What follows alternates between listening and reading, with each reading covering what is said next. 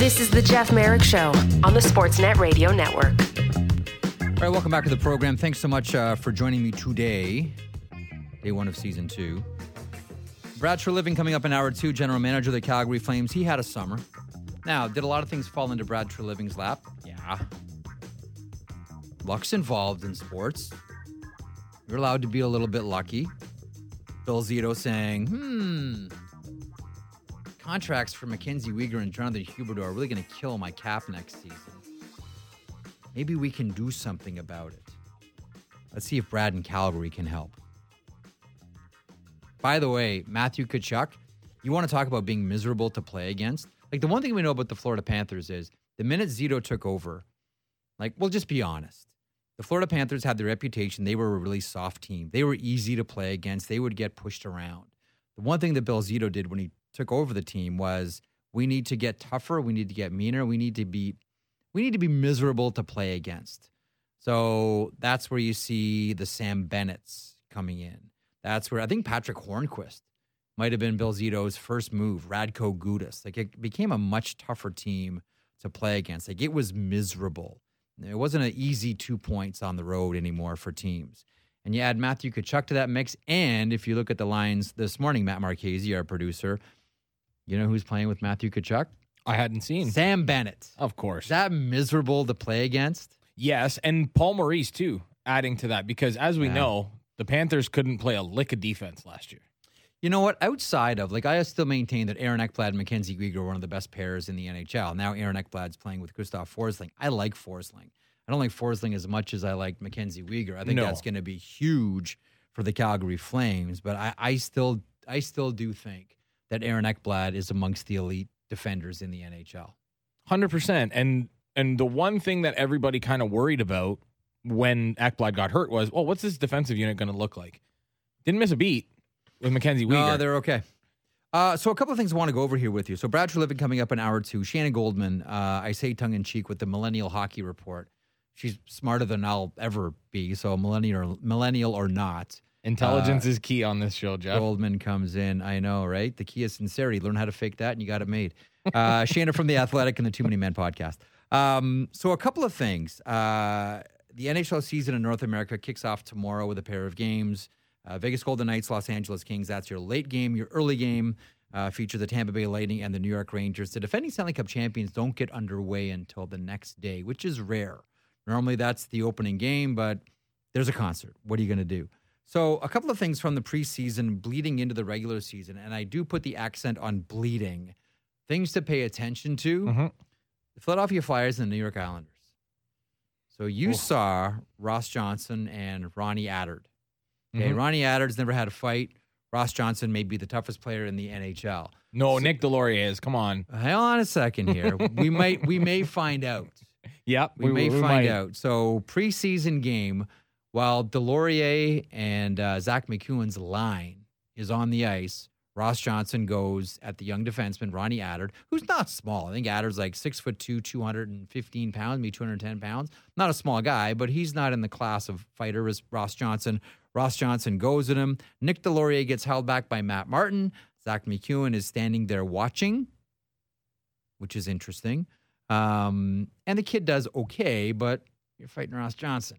That is not who's lost. Not small, by the way. That is not. No, who's not small. Like, that is not lost on the Philadelphia Flyers. So circle your November 26th and your Tuesday the 29th. Maddie, this will be like 1982. You know, we've heard John Tortorella talk a lot about identity and Old Orange and all this kind of stuff, right? Need to get back to what it means to be a Philadelphia Flyer. Can you do that in 2022? That's a legitimate question, but I think the Flyers will certainly try. Like, I think this is going to be, you know, Paul Holmgren and Glenn Cochran all over again, and Bob Nystrom and Gary Howitt on the other side. Like, there's another one that's coming up too, although we're not going to get it until the new year. But Flyers-Islanders is going to be a spicy one, specifically if the Flyers fall out of it early, which I think we all expect will happen. Well, not only that, also let's see what happens with the Islanders. Because last year was a disaster. Like, yes. Talk about a team that needs to get out of the gate really well.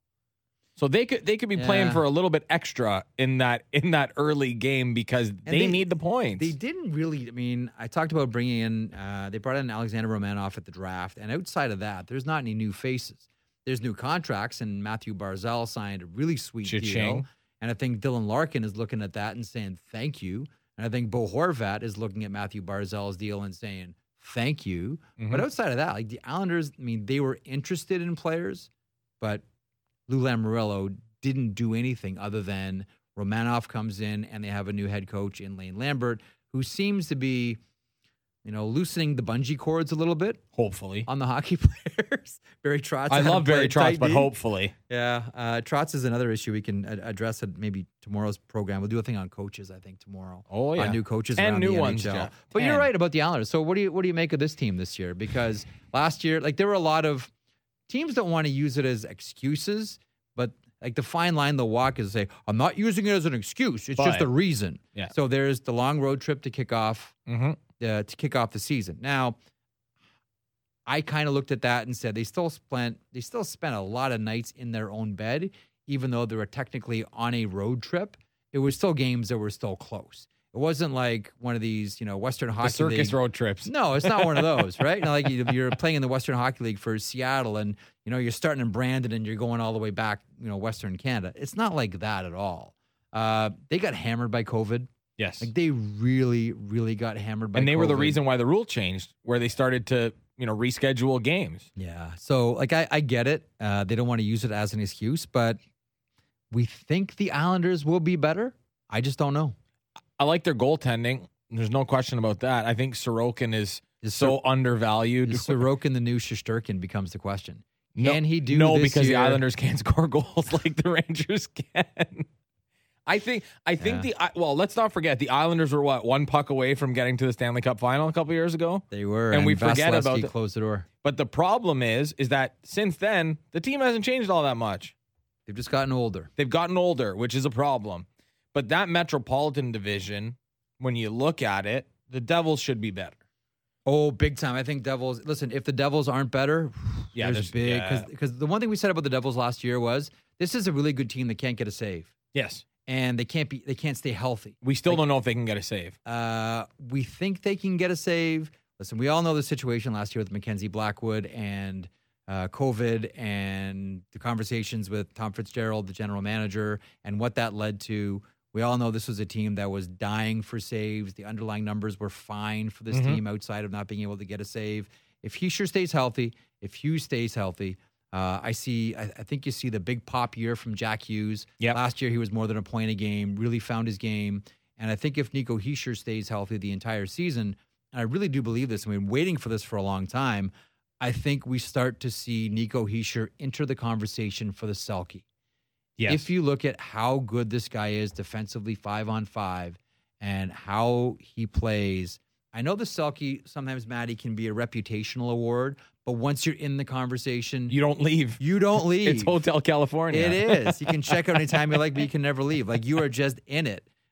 This may be Anthony Cirelli's year to win it. We'll see. Can Patrice Bergeron do it again? Yeah. But I think this is the year, if he can stay healthy, that we start to include Nico Hischier in that conversation. I expect the Devils to be better.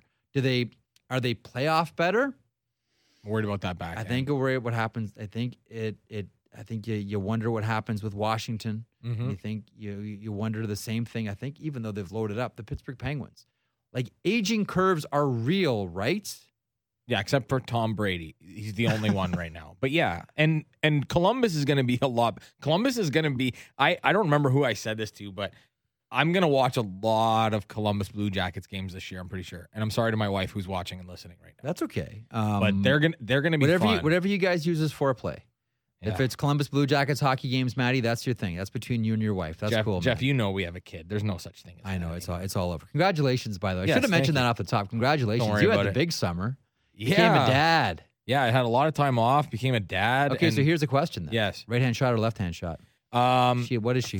Hopefully for her sake, she's a right-handed shot because we know that those are a lot more in demand. Right-hand shot. But with my luck, she's going to be a dancer because those competitions are so much fun. They are very expensive too. Yes. I want to stick to hockey. All right. I've one of the things I wanted to get to, too, is I was mentioning the Islanders and Flyers. I don't know the last time, maybe ever, you said, I can't wait to watch Arizona and Anaheim. Yes. Is that the first game for Arizona in the Mullet Arena? No, they will not face each other until January 24th and 28th. Trevor Zegras gets popped by Jan Jenik in the offseason. More fights. Nick Ritchie's involved. Cassian's involved. We all know what happened last year with Beagle and Troy Terry and the bad blood between the two. You know that doesn't sit well with a head coach in Dallas Aikens, who when he played was real tough. Mm-hmm. You know that doesn't sit well with the general manager, Pat Verbeek, who when he played was real tough. You know, Elliot on the last podcast said he wonders if Aikens and Verbeek will address themselves for those games against the Arizona. If I'm Arizona, I wouldn't want to play against them. I guess the Arizona Coyotes.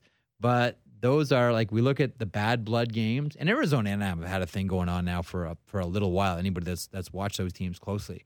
But I think you throw those two teams in the category of, Islanders, Flyers, that could be combustible. Anaheim and Arizona is the same. Yeah, and my only concern is, I mean, the Islanders and Flyers, maybe they're a little bit closer in terms of talent, but Arizona's that's a sinking ship. Yeah, we know that. And I wonder how much of that plays into it. We know what's happening there. Yeah, but I wonder if Anaheim takes the step forward, which I think we both think they're going to take at least a little bit of a step forward with their younger guys getting older and Mason McTavish coming in. I think they're going to be better. I don't think they're a playoff team, but they're going to be better. And I wonder how much that changes, like in terms of rivalries, when one team starts to separate themselves. It's like, you're not on our level. We don't care about you. You're not our problem. We saw that for the longest time with Toronto and Ottawa. Yeah. It wasn't the same as those Battle of Ontario games, right? And I wonder if that plays into that, rivalry, so to speak. Actually, there's another thing we need to talk about with rivalries too in playoffs, but we can get to that later. So let me stick on Anaheim for a second, because I'm like you. I don't write them off and say they're going to be in the Connor Bedard sweepstakes. Like, no, they're not going to be that level of bad team. Mm-mm. Like Getzlaf's gone. That's a real tough one. Sonny Milano went and had the PTO with Calgary. That ended up going nowhere. You mentioned Mason McTavish. John Klingberg comes in on a 1-year deal. Yep. I think we know what the play is there. They bring in Klingberg, 1 year, $7 million contract, trade deadline. He ends up somewhere else. Yesterday on the podcast I did with Fried, he speculated about Edmondson. Did Pat Verbeek work John under Steve Klingberg. Yzerman by any chance? Oh yeah, The 1 year deal where we're just going to trade guys for assets. It's brilliant. it's smart. Why not? But Klingberg does make a lot of sense. He makes a lot of sense in a lot of places. You know what? You know where Klingberg makes sense right now? Dallas. You know why? Because it's not Rick Bowness. Like Yes. Rick Bowness was the worst. Like I don't say the worst coach. Was the wrong coach for John Klingberg.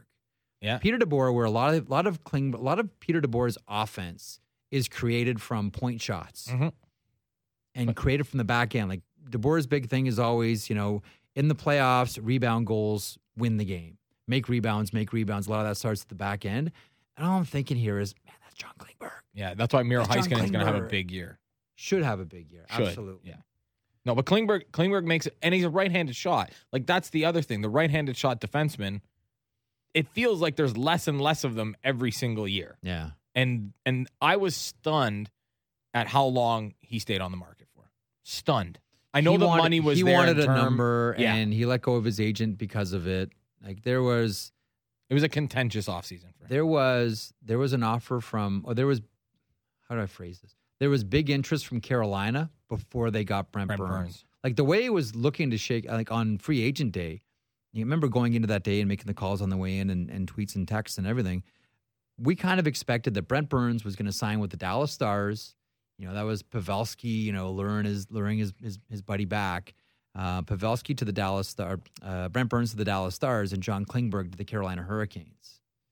And there had been some noise all season long about John Klingberg going to the Carolina Hurricanes, going back to when they had the first contract impasse between his camp and Jim Nill. That's what we all thought it was going to be. Yeah.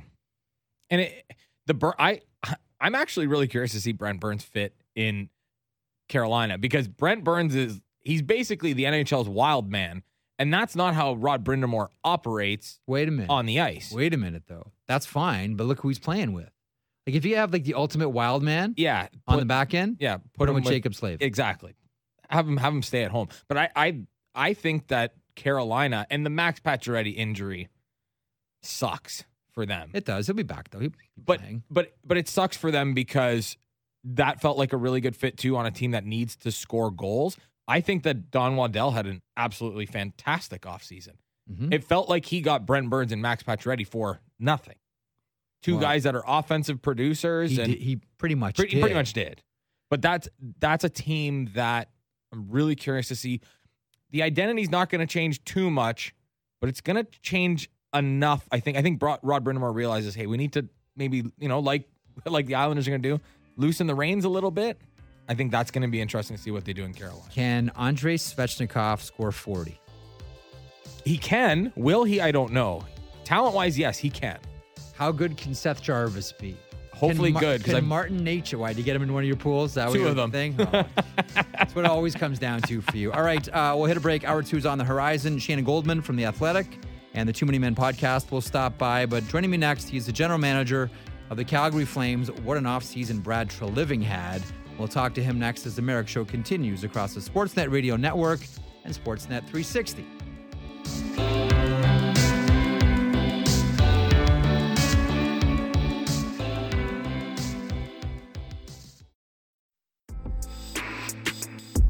This is the Jeff Merrick Show on the Sportsnet Radio Network.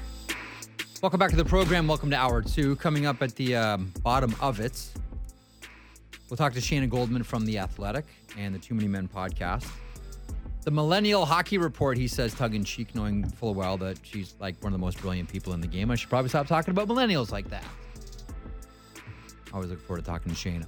We're standing by for Brad Treliving. He's the general manager of the Calgary Flames. They open up on the 13th against the Colorado Avalanche. The Avalanche, by the way, defending Stanley Cup champions, as we all know.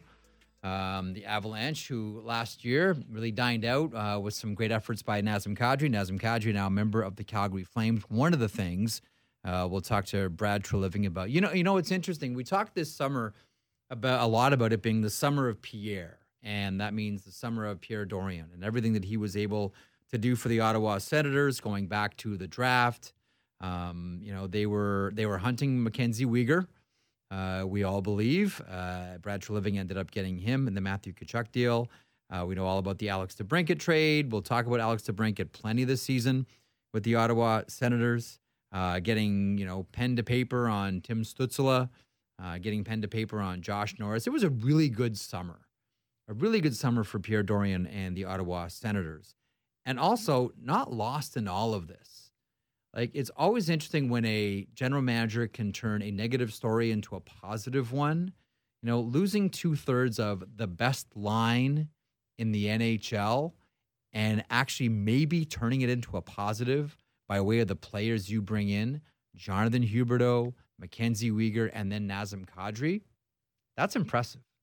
Like, there were many, and I count myself as one of them, that going into last season, the vote was held before the season, would have said, General Manager of the Year, Brad Treliving. You might say the same thing heading into this one, because he took a negative and turned it into a positive.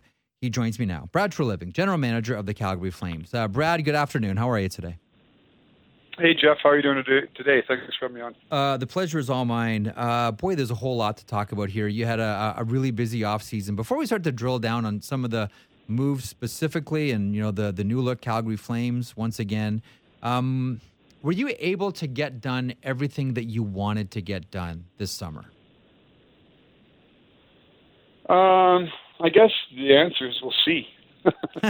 I don't think you're ever done. I don't think, listen, we're going to start the season here this week, and I think you're always looking to, improve your team. It's sort of a motherhood cliche statement, but, we'll see, depending on how your team performs. But, certainly we had some turbulence here going into the off season or at the beginning of the summer, and, for us, there's been a lot of change, so you got to let that sort of settle and see if we can find some chemistry and see how everything fits here. But,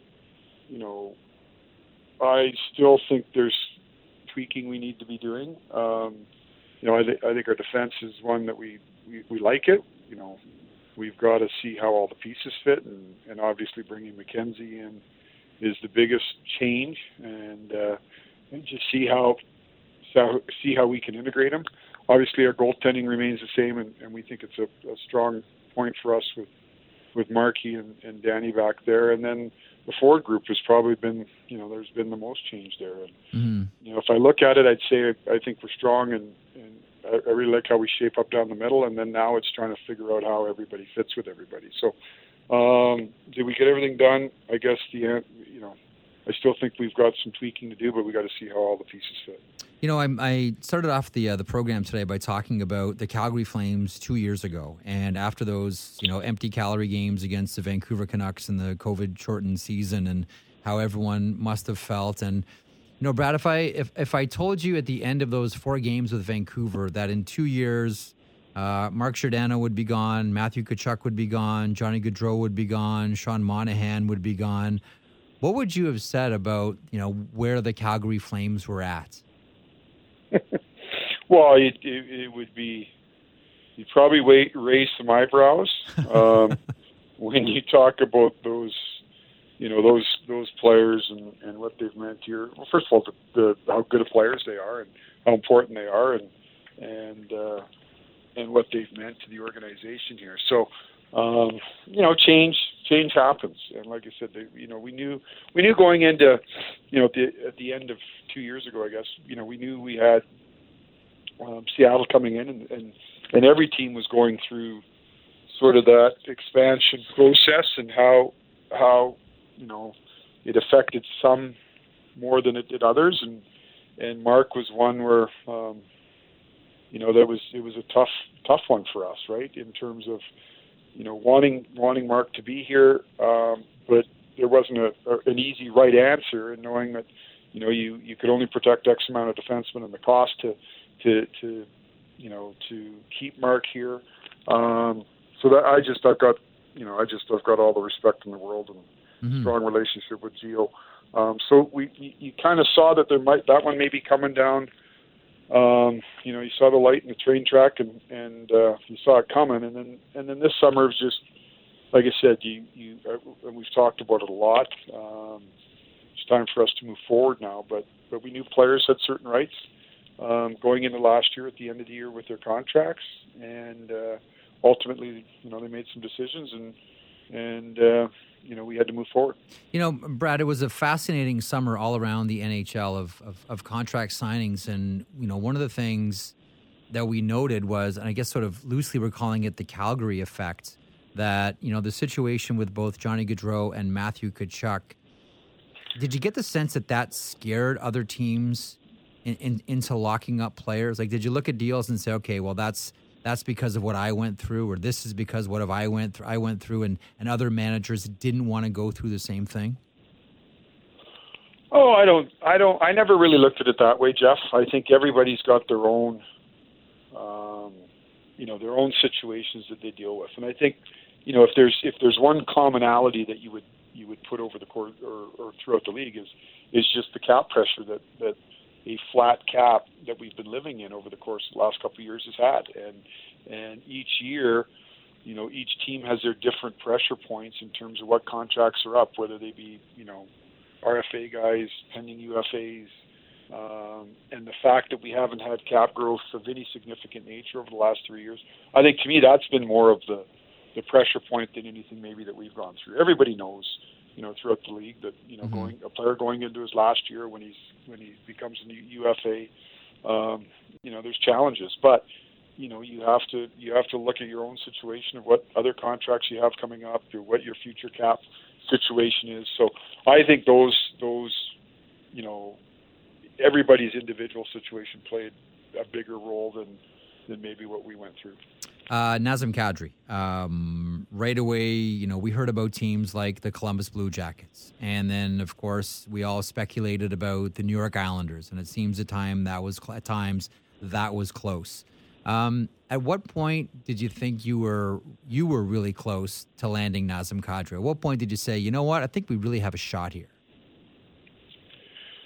Oh, I mean, it was a unique situation, Jeff, because we had interest in the player right off the start of free agency, but our situation was, there was a few balls in the air here that we really couldn't Yeah. Other than the saying that we have interest in the player, we really couldn't do anything. And so, quite honestly, we didn't burn a lot of calories with it. We thought he was going to get signed early on. We expressed an interest and just said to Naz and to Darren, like, we really like you as a player, but here's what we have on the horizon. Until we get some clarity, we don't want to jam you up or get too far down the path on something that may not happen.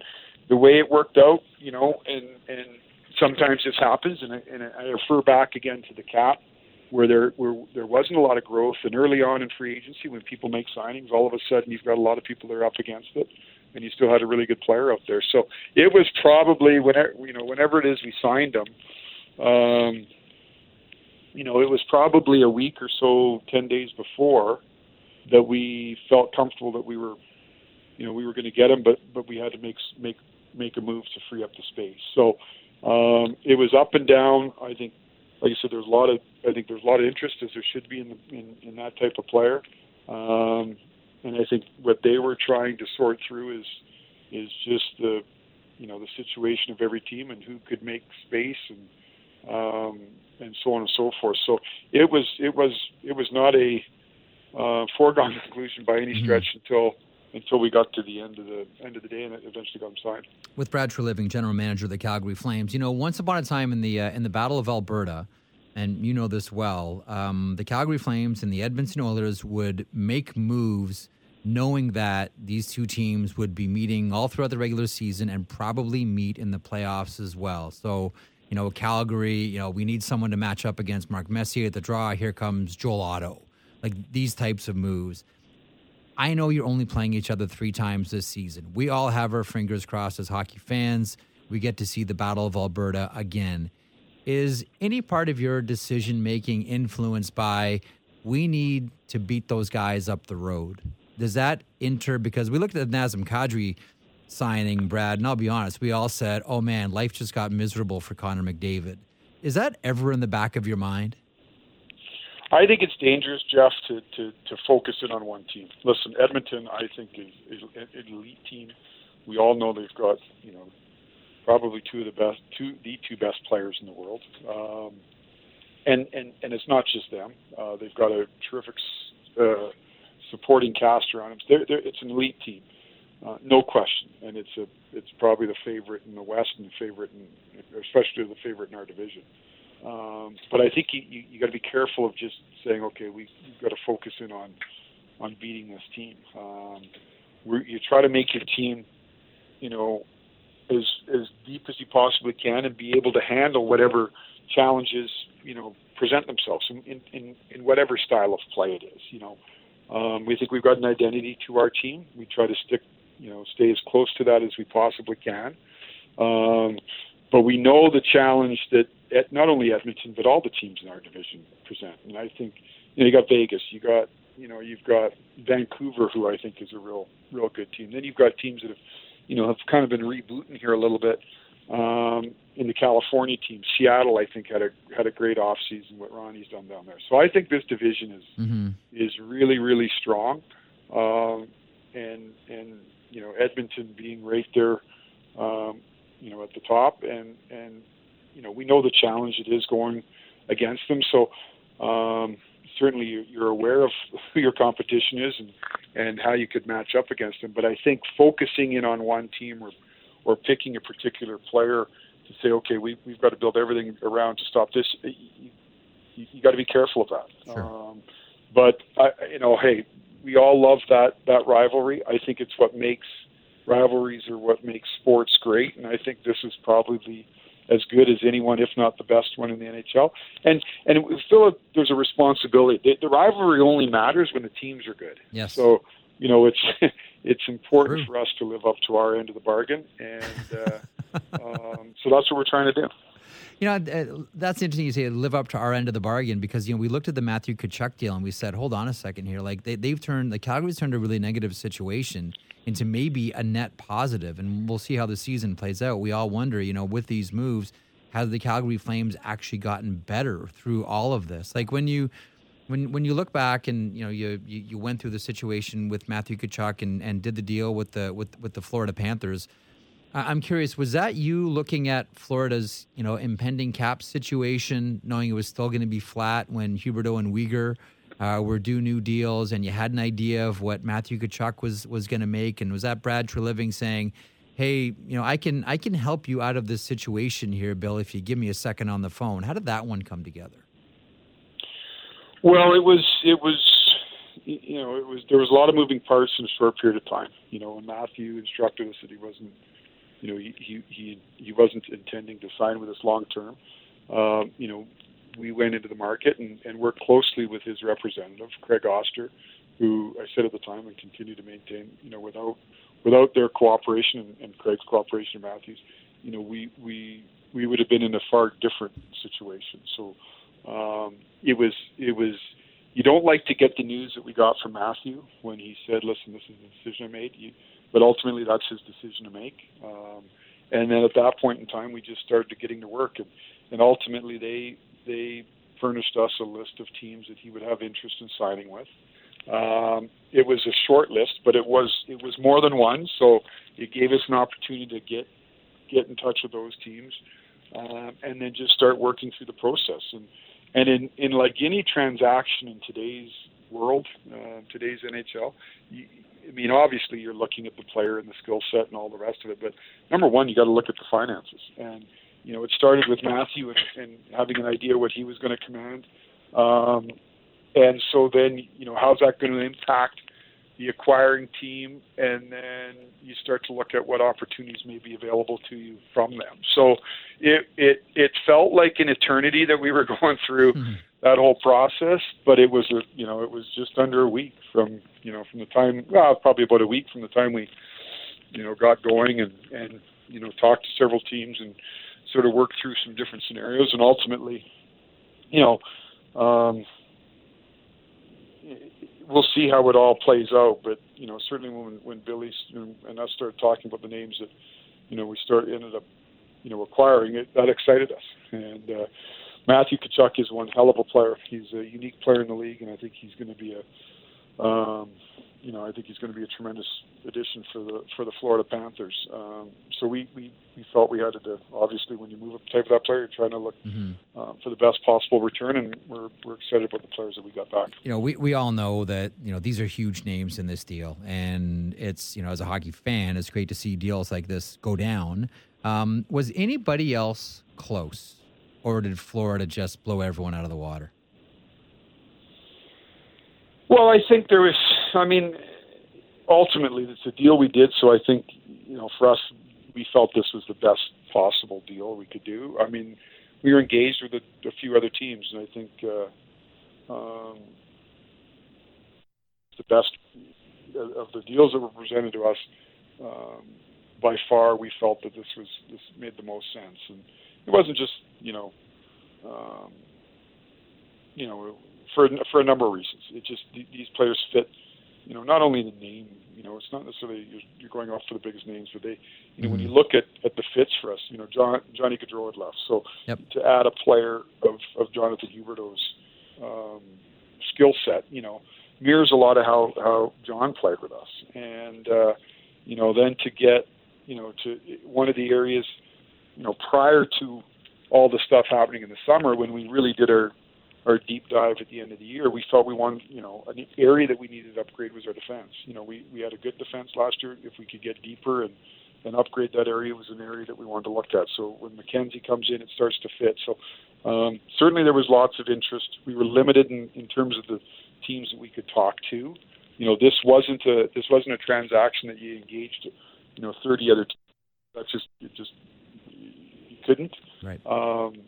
And so as we went through the process, we were really excited about the players that we got back, and certainly was the very best deal that was available to us. We'll end on this one, Brad, and you're always generous with your time, and I thank you for it. How, if at all, how much was your coach consulted or sort of appraised on, hey, here are the players we're looking at bringing in? Because whether it's Kadri or Uyghur or, one elite playmaker comes in for another in Jonathan Huberdeau, these all really do seem like, Sutter, Calgary players.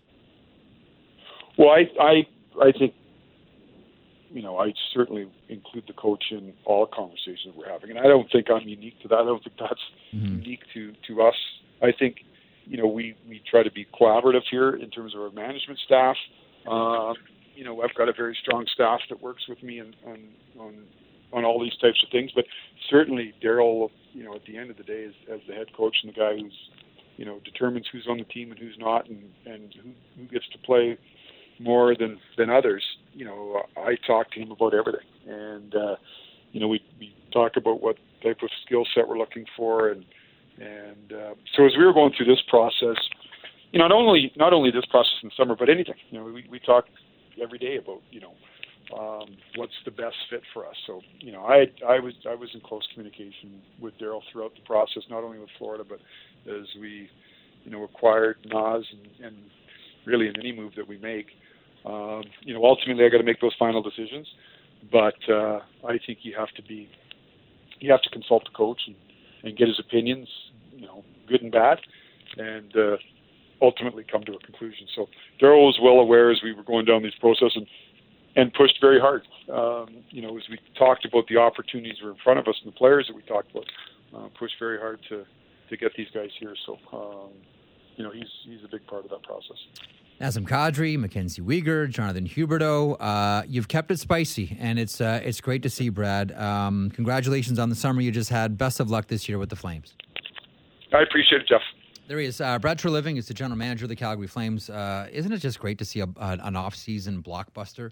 Like, I grew up in the era where, the off-season, heck, even in-season, blockbuster trades were the call of the day. I know that the salary cap puts a lot of pressure, and, really the hockey trade, the massive hockey deal has kind of gone by the wayside as everyone needs to measure up their money. And it means that, big deals, the likes of which we're used to seeing, if you're from my vintage and maybe you watched hockey in the 80s specifically, I know those have gone by the wayside.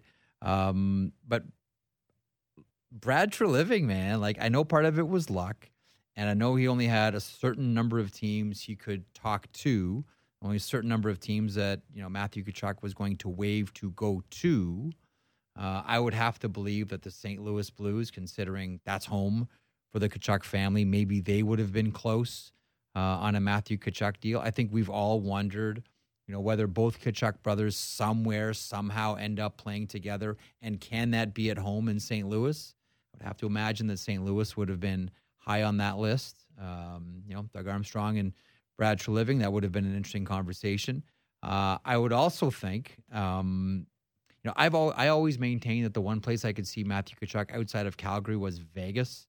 He just seems like a Vegas-type personality. I believe that Vegas would have been one of those teams that Matthew Tkachuk would have agreed to go to.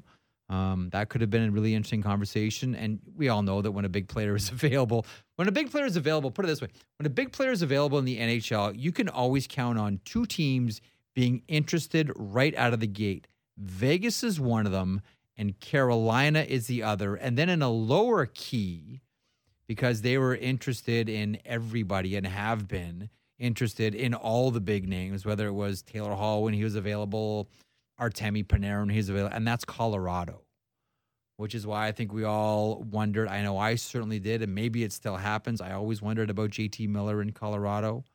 I think a lot of people are wondering about Patrick Kane in Colorado. I think with that second-line center hole now filled by Alex Newhook, if that doesn't work, you wonder about Jonathan Taves, maybe as a member of Colorado somewhere. In a lower key, they haven't landed the big one yet. Colorado's always been around it, but the two major ones, Carolina always wants the big star player, and ditto for the Vegas Golden Knights. The Florida Panthers seem to alleviate a lot of their cap issues and still get better, I would argue, and tougher to play against in the playoffs by adding Matthew Tkachuk. Like, here's the interesting thing. We've talked about this plenty, Elliot and I have on the podcast. Marc Bergevin's old line was always like this.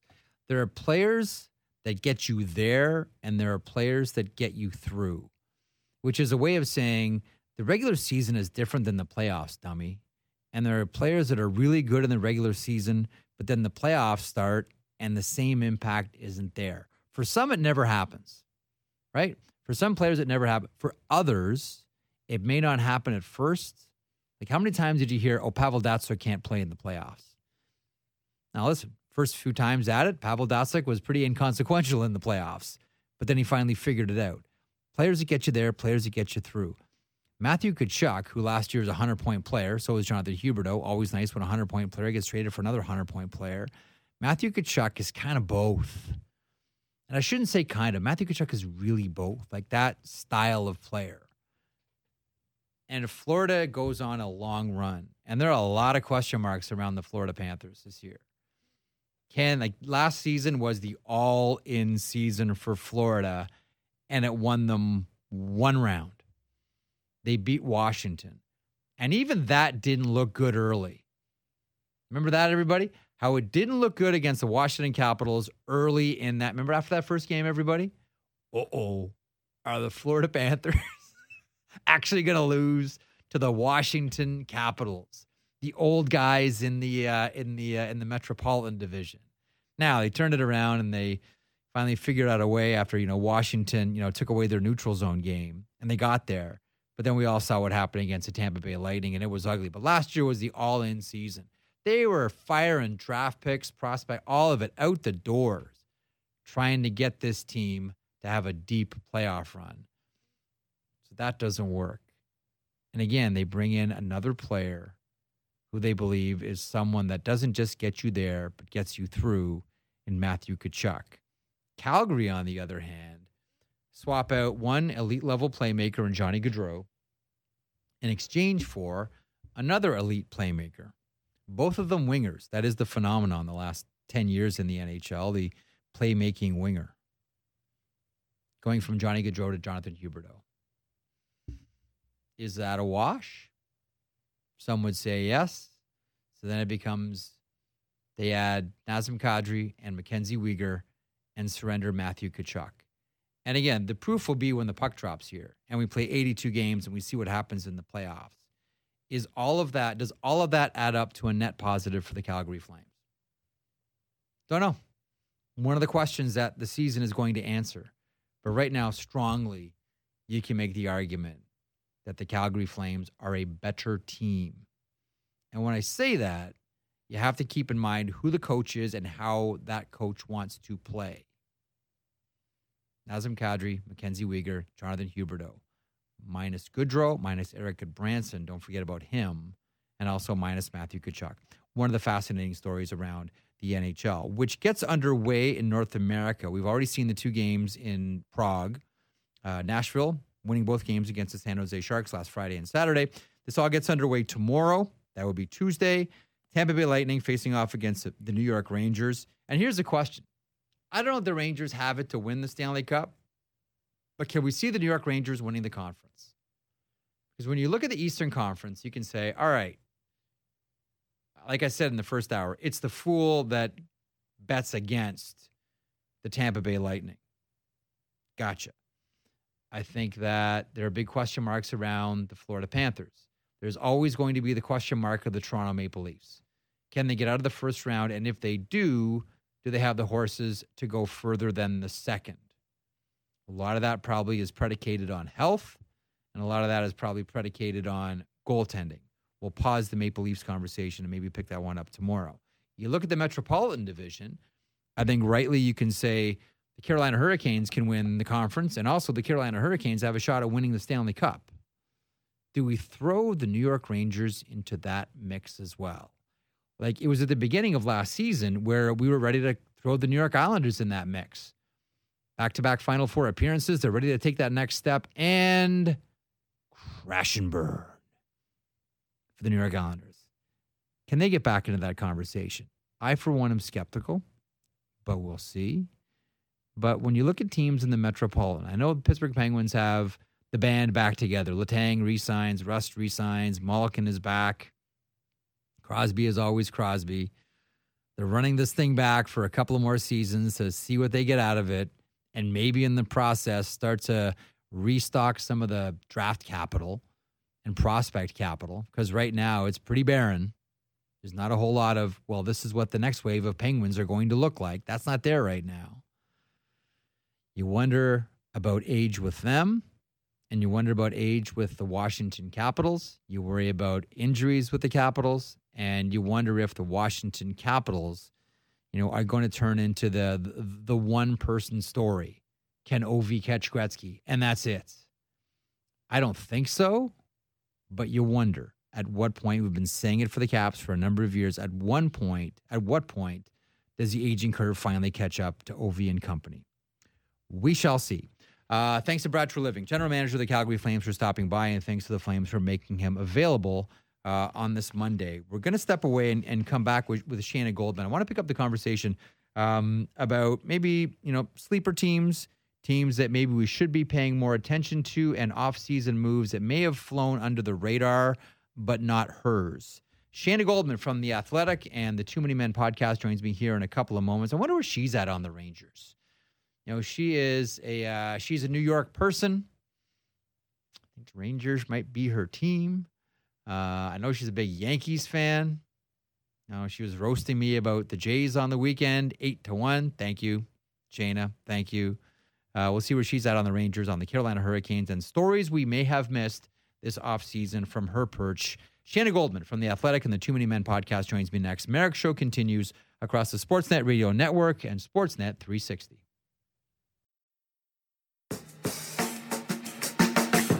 This is the Jeff Merrick Show on the Sportsnet Radio Network. Welcome back to the program. Here's something interesting. Edmonton Oilers today, as we're all very excited and eager to see what line combinations look like, what your team look like, who's playing with who. Kyler Yamamoto, a little bit nicked up for the Edmonton Oilers, so that means Jesse Puljujärvi playing with Connor McDavid and Patrick Kane. Evander Kane. I'm still in July, apparently. Although the Oilers were interested in Patrick Kane in the offseason. More on that on another show. Dylan Holloway playing with Leon Draisaitl and Zach Hyman. Interesting and maybe a really effective top six right there. Shayna Goldman here from The Athletic and the Too Many Men podcast. She never makes mistakes like that. Do you, Shayna? Never. Me, a typo? Never. How are you, Shayna? How was your summer? I'm good. It was short, but good. How are you? I am well. I am excited to be back, and I'm excited that NHL hockey is on the horizon, starting tomorrow with a couple of games. And I want to get to a couple of these teams here. But up first, I just had a chance to speak to Brad Treliving, GM of the Calgary Flames, and I'm trying to figure out in my own head. And the season's going to answer this question, so maybe it's even asking it is moot. But just as an initial thought, so the Calgary Flames, Johnny Gaudreau goes to Columbus, Matthew Tkachuk goes to Florida. And they bring in Nazem Kadri, Jonathan Huberdeau, and Mackenzie Weegar. From Colorado's point of view, are the Calgary Flames better or are they worse? Have they taken a step forward? Have they taken a step back? Or is this one a push right now? I think that the Flames are better in certain ways and they're worse in certain ways. Like, they don't have that same star power at the top of their lineup to compete with Colorado. But what they have is like a better top six, which I really think they needed. There was so much pressure on the Johnny Gaudreau line to do everything last postseason. They really struggled to figure out how to shake up that bottom nine to get really anything from them. So to have a better 1-2 punch, which they have now, is going to help them go against Colorado, who separated their big three to have that 1-2 punch that no one's able to beat. Mm-hmm. How does Kadri fit in there? I mean, he's a really good second-line center. You look at Backlund last year, and he's a very good center to have. Selke caliber can go against top competition, shut down, some of the best forwards in the league, and that's great and wonderful to have. Mm-hmm. But your second-line center, ideally, there's a little bit more offense coming from them. So Kadri brings that. He's a dual threat. He shoots the puck a ton. He can set up his teammates. And having both of those skill sets, I think, is going to help him age a little bit better, too, because he is in his 30s and players inevitably decline. But I think that he's the kind of center that Mangiapane was missing last year. So now you have a center you can count on for offense and, be tough to play against. So maybe, defenders are thinking twice, who do you, go up against? If the Kadri line's hot, do you try to focus on them versus Huberdeau's line? I think it just gives Calgary a much better advantage there. Let me ask about the Vancouver Canucks. We're on in Vancouver. Always curious about that squad. And at the beginning of the season, beginning of the offseason, we all wondered, not who was going to be re-signed, but who was going to be sent out the door to create cap space. Instead, it was Besser extension. It was JT Miller extension. It was we're keeping the band together here. And maybe that's a calculation that's just made looking around the division and saying, okay, Edmonton and Calgary are locks here. After that, we have some question marks. We don't know what Vegas is going to be. They've let go of some players, and the goaltending is a huge question mark. And Nick Hague still hasn't signed. The Los Angeles Kings, who made it in last season, was that real or was that fool's gold? Maybe we do have a shot here. How do you see Vancouver, Shayna? I think that they're a fringe team right now in the Pacific, and I think that we could underestimate them for sure. Quinn Hughes could break out to be that true elite number one defenseman. He's getting close to it, but if he can jump out a little bit more at 5-on-5, and that's why I'm a little curious if he plays the right side more, because I think there's a little bit more potential for him to do so. If he's a little bit more flexible in that, there's potential for them to overperform that. And if Elias Pettersson keeps building on the second half. But they took this really interesting gamble on a core that most teams probably wouldn't have looked at and went, this is our playoff core, this is what we're moving forward with, and we're going to tie ourselves to them.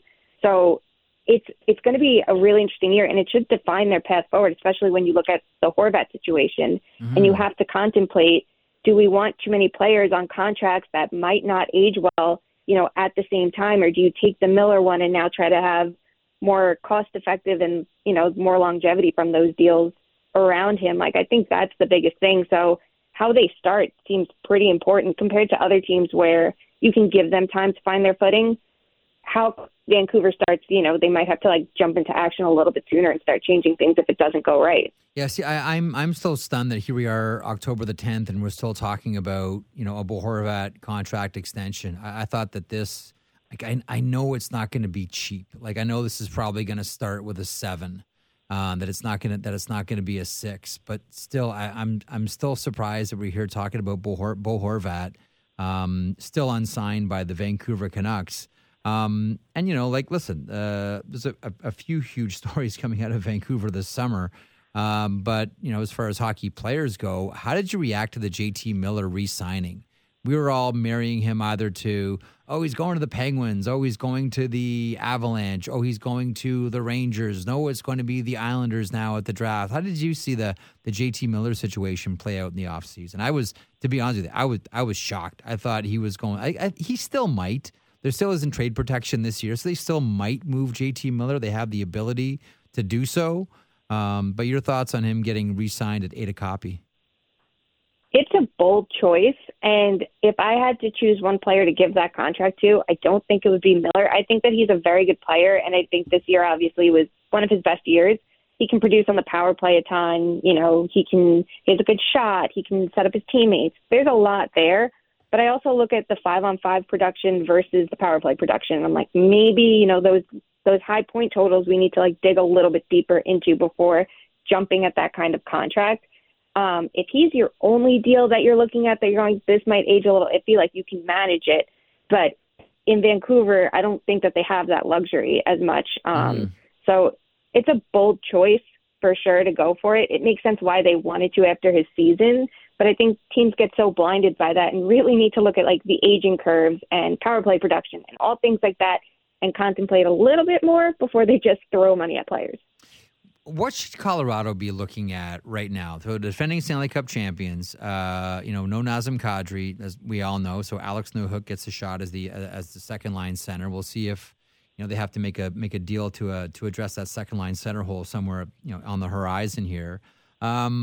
But one of the things that we talked plenty, you and I, about Valeri Nichushkin the last couple of seasons and how underrated he was, one of the best two-way players in the league, and has been so for the last few seasons, and had a real coming out party towards the end of the season, certainly into the playoffs.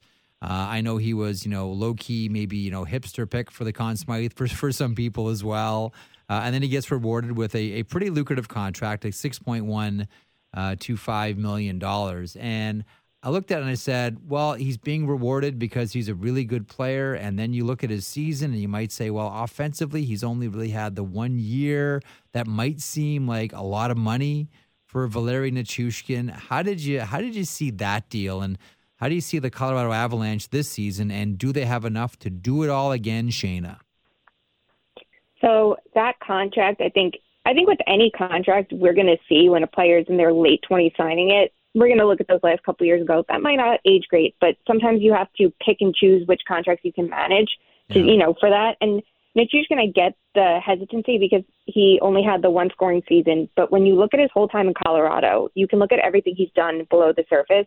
He was in there middle six and, on a great third line. And everything that made him successful last year, he continued. He was doing before this, and he's still continuing to do that. His game hasn't changed. He just has better line mates, and all of a sudden is finishing the chances that he should have sooner. So I think that no matter what, as a top six player, he's going to be successful, in the scoring columns and below the surface. And if the scoring starts to fade and eventually at the end of that contract he shifts to the third line, it's not a bad thing to have because he's someone that you're going to want regardless. Everyone's going to look at that Tampa Bay third line forever, right? That's the one that everyone's dreaming about for years. Well, if he's not scoring, then you have a player that fits that mold, that's hard to play against, can generate offense, and is really good defensively to round out your third line. You're in a good position. And that's why I like the Lehkonen acquisition and signing, because you have two of those players. You have the option to have these two disruptors who, no matter what situation they're in, still play to their strengths and are very consistent in how they play and how they facilitate their teammates. And you have an option for each of your top six lines so you can spread out your big three even more. That's a great position to be in. So even though the Avalanche did have key subtractions and, they're going to feel the difference of not having Kadri, they're still a really good team. This is still a team to beat, and rightfully so. And, they showed in the playoffs, you can get by with average goaltending if you're elite offensively and defensively, which we know them to be. Mm-hmm. And, we've seen from other teams, if you don't have that contender second line center caliber player, if you have great wingers, and for now we can assume it'll be Landeskog and Nichushkin or some combination of Rantanen and Lehkonen, you're probably going to be just fine too. So they're still the team to beat for me. One more thing about Colorado before I ask you about the waiver wire. Cale Makar. So he's picking up all the hardware, Stanley Cup, Conn Smythe.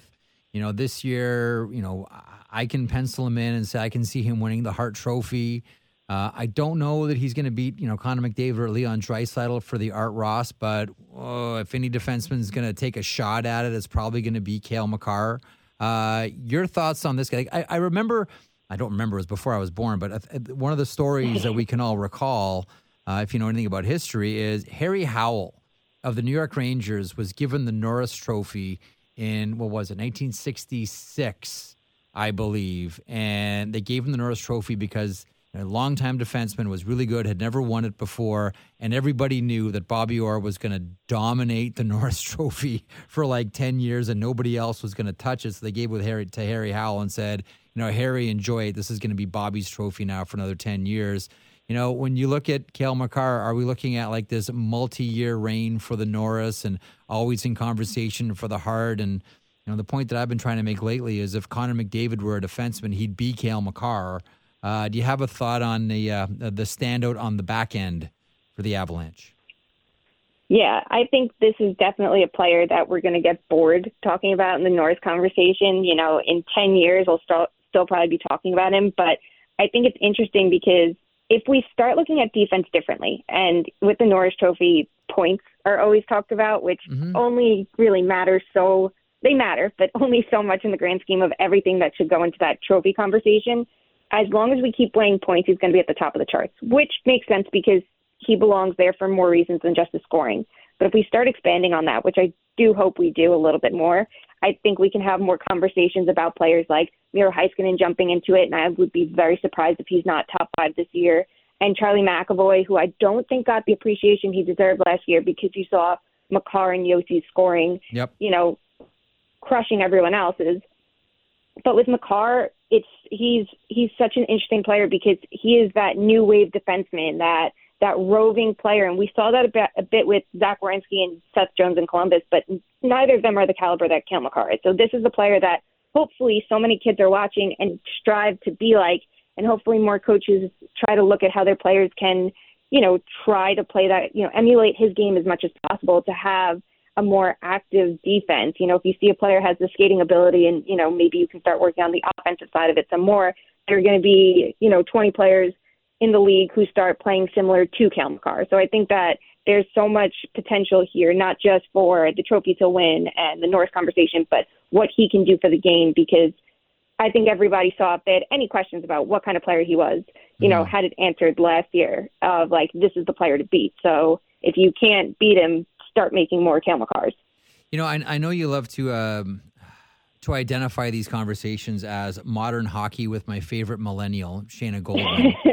Let me throw this one out at you, because more and more, and I was having this conversation even this morning with someone from baseball, as a matter of, not even from the hockey world, and he was saying to me, because I've talked to him about this idea of positionless hockey before. He said, it seems like we're getting there even closer, and he's like a huge hockey viewer. Everybody watches a lot of hockey games.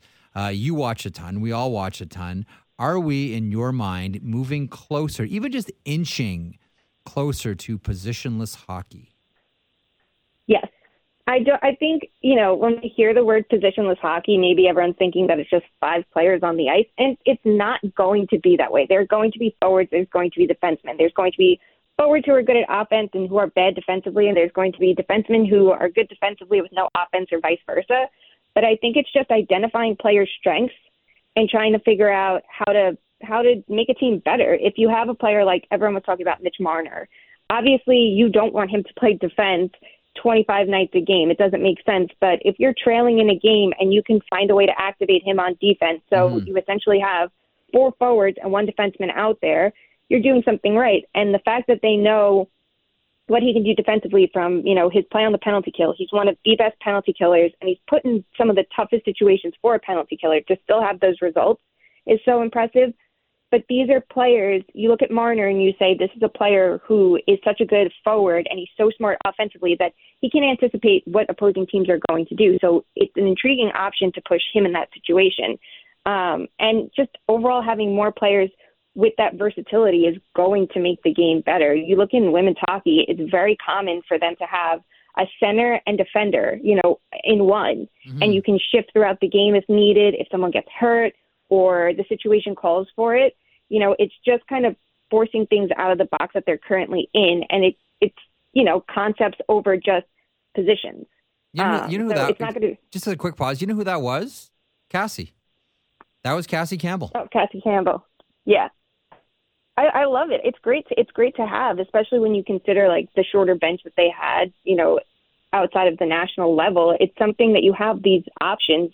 You never know what a situation in a game is going to call for. We know teams like the Tampa Bay Lightning, how they shut things down at the last 10 minutes of a game. Maybe it helps that they have a center that they know they can put out there and is essentially a third defender in that moment. It's just breaking players out of the standard roles and trying to look at it differently. So here's what I was thinking about when you and I were texting about this. Will hockey ever have its version of Shohei Ohtani? And if so, is it the forward that can also play defense, the defender that can also play forward, or either a defender or a forward who can also play net? Give us an equivalence. If we had a skater who could play goaltender, that would be so incredible. And that would push me to say, if a goalie takes a penalty, he's going to the penalty box because we know someone else can step in there.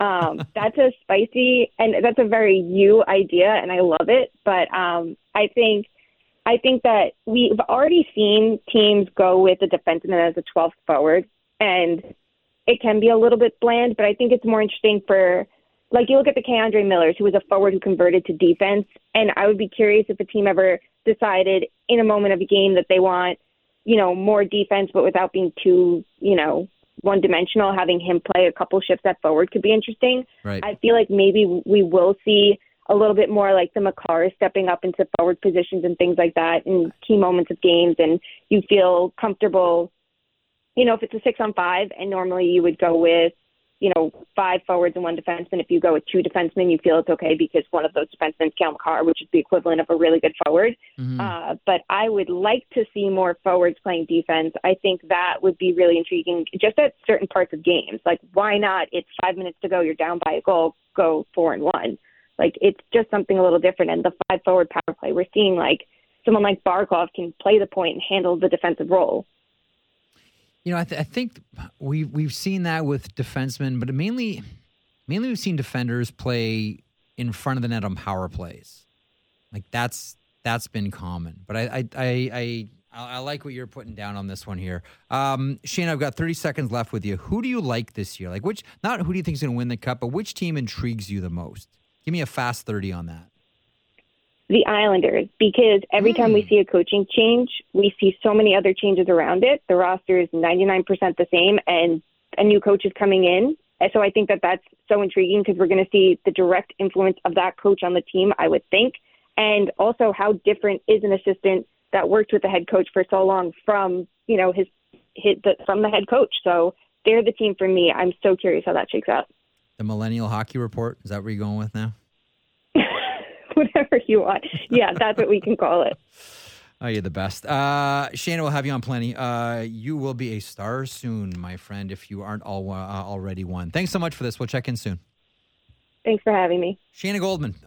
Man, she's smart. From the Too Many Men podcast and The Athletic, a big thanks to Shana for stopping by. Thanks to Brad Treliving, Calgary Flames general manager, talking about a very busy off season for the Flames. Whether it's the Tkachuk deal, whether it's what happened with Johnny Gaudreau, etc. And also thanks to Elliot Friedman for kicking things off. Merrick Show returns tomorrow.